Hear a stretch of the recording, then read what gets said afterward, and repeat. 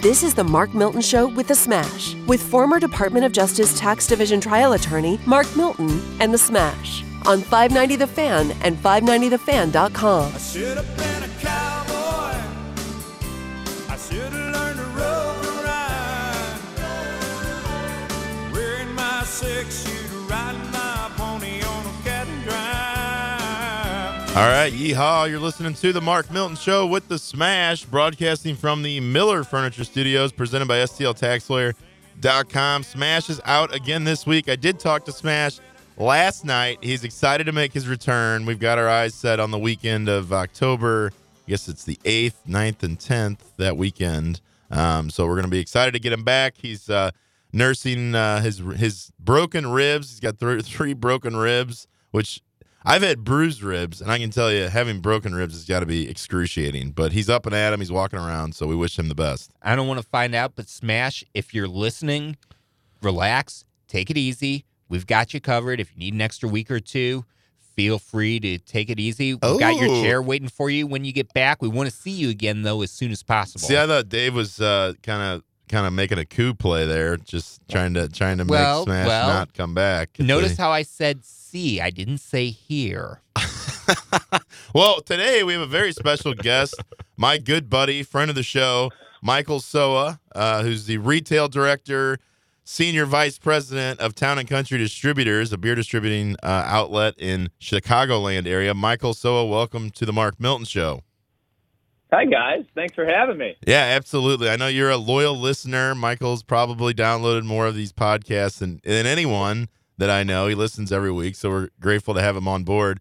And I also think he has a great perspective, not only from a business standpoint, huge sports fan. He's a big White Sox fan, so later in the show, I want to get his take on Tony La Russa, the Chicago White Sox, the Central Cardinals. Division champions. Yeah, Central Division champions. And you've got the Cardinals surging. Could there be a White Sox-Cardinals World Series in the mix? That would be pretty wild with the Tony La Russa aspect there. But first, Mike, I want to talk about the restaurant industry, the bar industry. You know, fall is underway. You're starting to see some cooler weather. People are getting out and about, watching football, going to football games. What have you seen from the beer industry as far as, how the economy looks from your perspective? Well, it's tough. You just see so many of our longtime restaurants and bars. We've had a number of them close out there.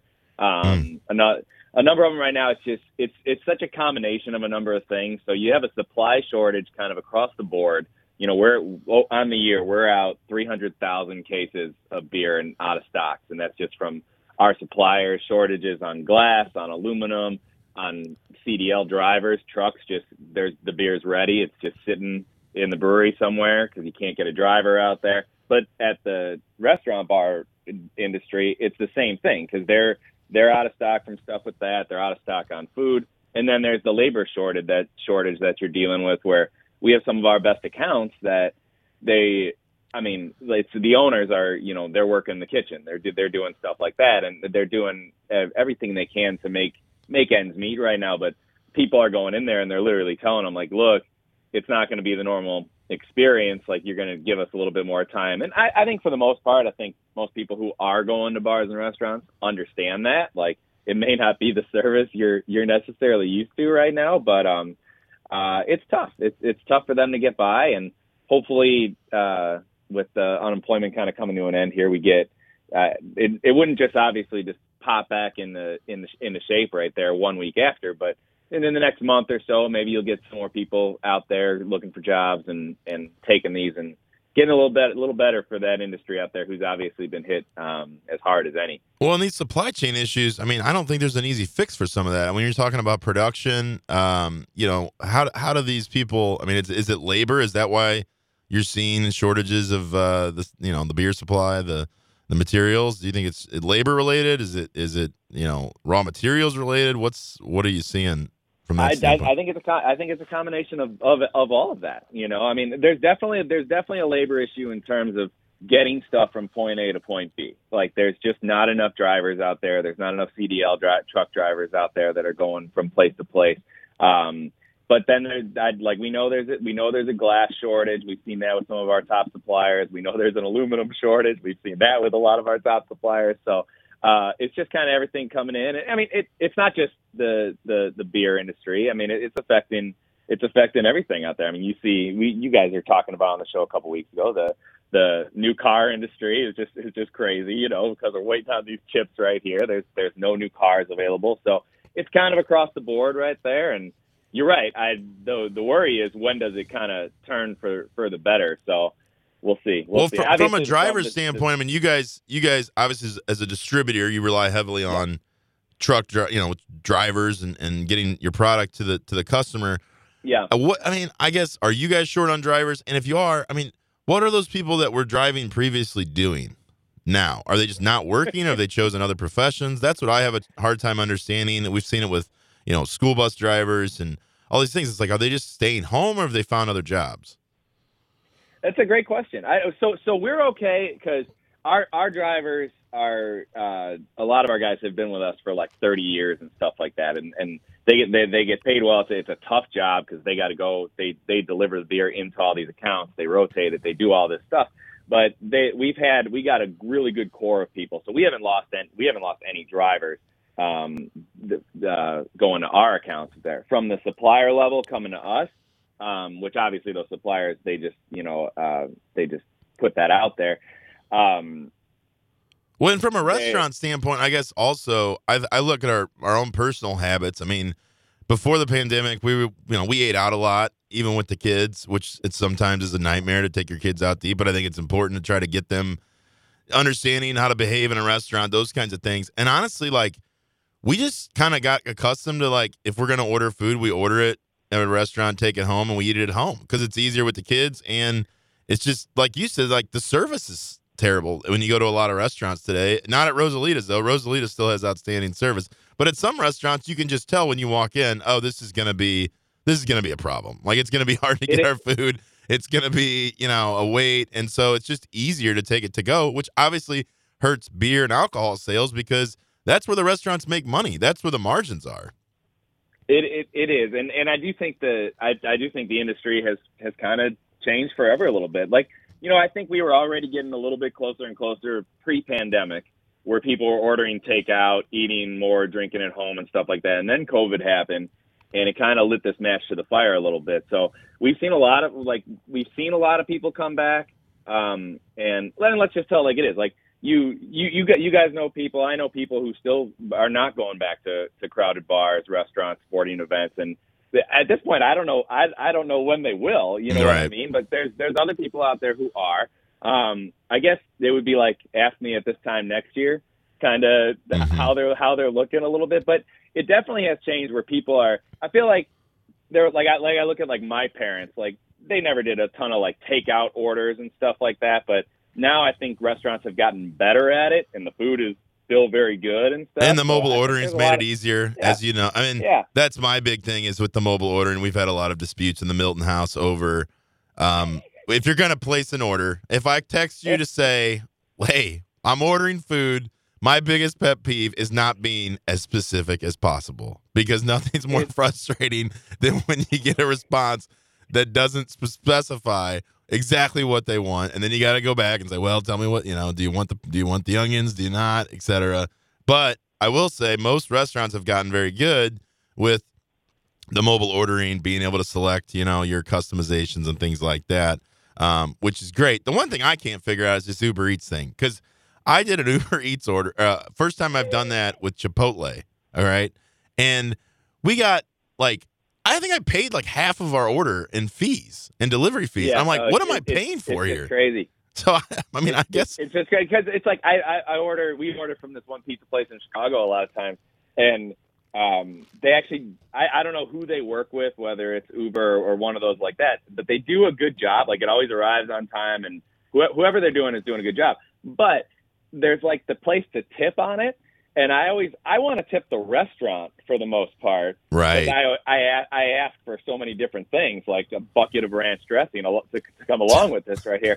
I want that money to go to them, and I'll still tip the driver, but there's no option to do that. So right. And I've talked to Yeah, we had Mike Duffy on early on in the pandemic, and it's like, yeah, people are being super generous with tipping the employees, but really, it's the restaurant owner who's getting crushed right now, and they're not really benefiting from the big tips that people have been giving. Well, and that's the big thing, because there's one side that's out, that's going to restaurants and trying to enjoy themselves, and then there's the other one that, you belabor the lack of workers out there, and it's like, well, just pay people more. And that's not how that works in the restaurant and bar industry. Like, most of these places are not just multimillionaire people that are just bringing in cash. Like, these are, I mean, Mark, you worked in restaurants before. Yeah, like Big Country it's Texas Roadhouse from 2005 to 2007. No big deal. Right. Hey, That's Solly, not how it works. Solly's got something. Yeah, and not to mention, too, I should add that let's not forget that not every job is supposed to be a career-sustaining, household-sustaining job. 16, 17-year-olds need jobs, too. But one thing that I found even during the pandemic, well, I've never been much of a delivery fan. I get the need for safety, but I've always felt that it's important, especially for the mom and pop restaurants, to try to simulate the dine-in experience whenever possible. And I always found myself, even during the height of the pandemic, going out of my way to make sure that it was restaurants that do their own delivery, where if I am going to pay for the convenience, at least I'm giving it either to the hardworking staff or owner, or that directly to the person who performs the service. Well, and also pricing. I mean, like, I don't blame these restaurants for increasing prices, because labor's gone up. Yeah. The materials have gone. The cost of goods has gone up. The food costs have gone up a ton on them right there. We've stayed pretty similar in terms of our beer costs and everything like that, but everybody else is just going up on them. And I mean, a lot of our places in Chicago just have like a note on the table. It's just like, just so we're clear, like the lack of chicken wing shortage is going to add a fair amount of money to your bill. I remember I went to a sports bar here. And I'm usually not a huge, I don't get scared off by the price tag that often, but I remember it was like, they were like, just so you know, the cost for 10 wings is $25. At one point in the pandemic, I was like, what? That's insane. But I mean, if that's what they got to charge to make money, then so be it. But I think hopefully that's subsided a little bit. The chicken, I mean, that was crazy. The whole chicken cost thing. It seems like it has, but when it comes to food, I'm willing to put that aside during these times and make sure these people get the money that they deserve right there. Because they're just scraping by, and like I said, we got so many long time bars and restaurants that are just, they're doing everything they can to hire people, all these different incentives, whatever it may be, and just it's tough to see places that have been around like 30 years that they're just like, we don't know, we don't know if we're going to make it to end of the year and stuff. And like you said earlier, now it's getting to the fall. It's getting a little cooler out, and we get to the point in Chicagoland weather up here, and St. Louis is the same. Like, where it just gets too cold, you don't have the outdoor patios going. You don't have that. I don't know. We'll see. Yeah, and also, I mean, I think from a restaurant standpoint, it was already hard enough to make money. I mean, you see turnover in restaurants before the pandemic, and now you add difficulty getting labor, the cost. I mean. Yeah, I don't think for a lot of people it's like it's not worth it anymore to try to keep fighting, and that's what's really sad. And hopefully others will replace those. But I mean, I'd be pretty reluctant at this point to want to start a new restaurant or bar in this environment. So it'll be interesting to see how if those that do survive, whether they can capitalize on that or not without having the additional options. Now, I do know too that amongst the shortages, beer has been a common one, and I know locally there have even been shortages of some of the major mainstream domestic products. Just what are some of the most creative solutions you found when you have been short on a product to try to help your consumers, the bars and restaurants who you deliver the beer to? Well, it's interesting because we're at a point where I think early on in this, you'd have like, hey guys, sorry, like we're out of Miller Lite bottles or something like that right now, and you get that anger from customers and stuff like that, which is totally understandable. But as we've gone further and further in this with our grocery stores, with our bars, like everybody's out of everything. So now it's just kind of like there's almost like an apathy of like, what can you do? Like, and we deal with our different grocery stores. I mean, they're out of their produce, they're out of their chips, they're out of their soda, whatever it may be. It's just kind of become the norm, and there's not as much like animosity going on in terms of that anymore. But what we're doing is our big thing with the breweries was just listen, let us know when it's coming. Don't commit to something if you don't know for sure, because we are getting in a situation where we were just like, the truck says it's going to be here Tuesday. And I mean, we go through, 20, 30 delivery trucks a day that come in that supply us right here. But they'll say the truck's coming, and then all of a sudden we'd look and it would say it's now delivering next Tuesday or something like that, because it's still sitting at the brewery because there's a driver, whatever it may be. So it got to the point where it's like, listen, that's okay. We can deal with that not having it, but we just got to know, don't commit to it, because we were telling our customers, don't worry, it's coming. It's coming. It's going to be here today. You'll get it tomorrow. And then it makes us look bad, like we're lying to them, or some other customer down the street got it and they didn't. So we've really just kind of simplified it a little bit. Like, when it's here, you'll have it, All right, that is the Beer King of Chicago. Or should I say, I guess your dad, Big Lair, would be the Beer King, the Beer Prince, the King in Waiting, Michael Sowa, with Town and Country Distributors in the Chicagoland area, filling in this week for Mr. Ben Ruby, who's out with his rib injury. He's going to be back soon. We wish him a speedy recovery. I know Lady Chop Chop is taking good care of him, and talked to him last night. He's going to be back here, hopefully in the Miller Furniture Studios very soon. Speaking of Miller Furniture, Dave, they've got a half-price sale. It started this weekend, and it runs through October 12th.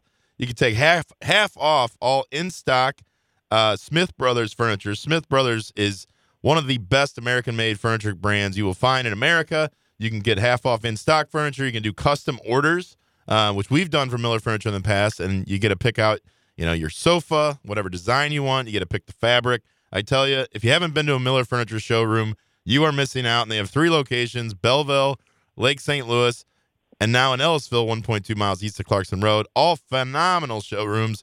So much to choose from. So much in-stock furniture. You can't believe it. They haven't had the supply chain issues that others have had because they rely so much on American-made furniture. And don't forget some of the Amish-made furniture as well. And which is also American-made. Exactly. Because it's made in America. So check them out, millerfurniture.com, MUELLER, furniture.com. This is the Mark Milton Show with the Smash. We'll be right back in a second.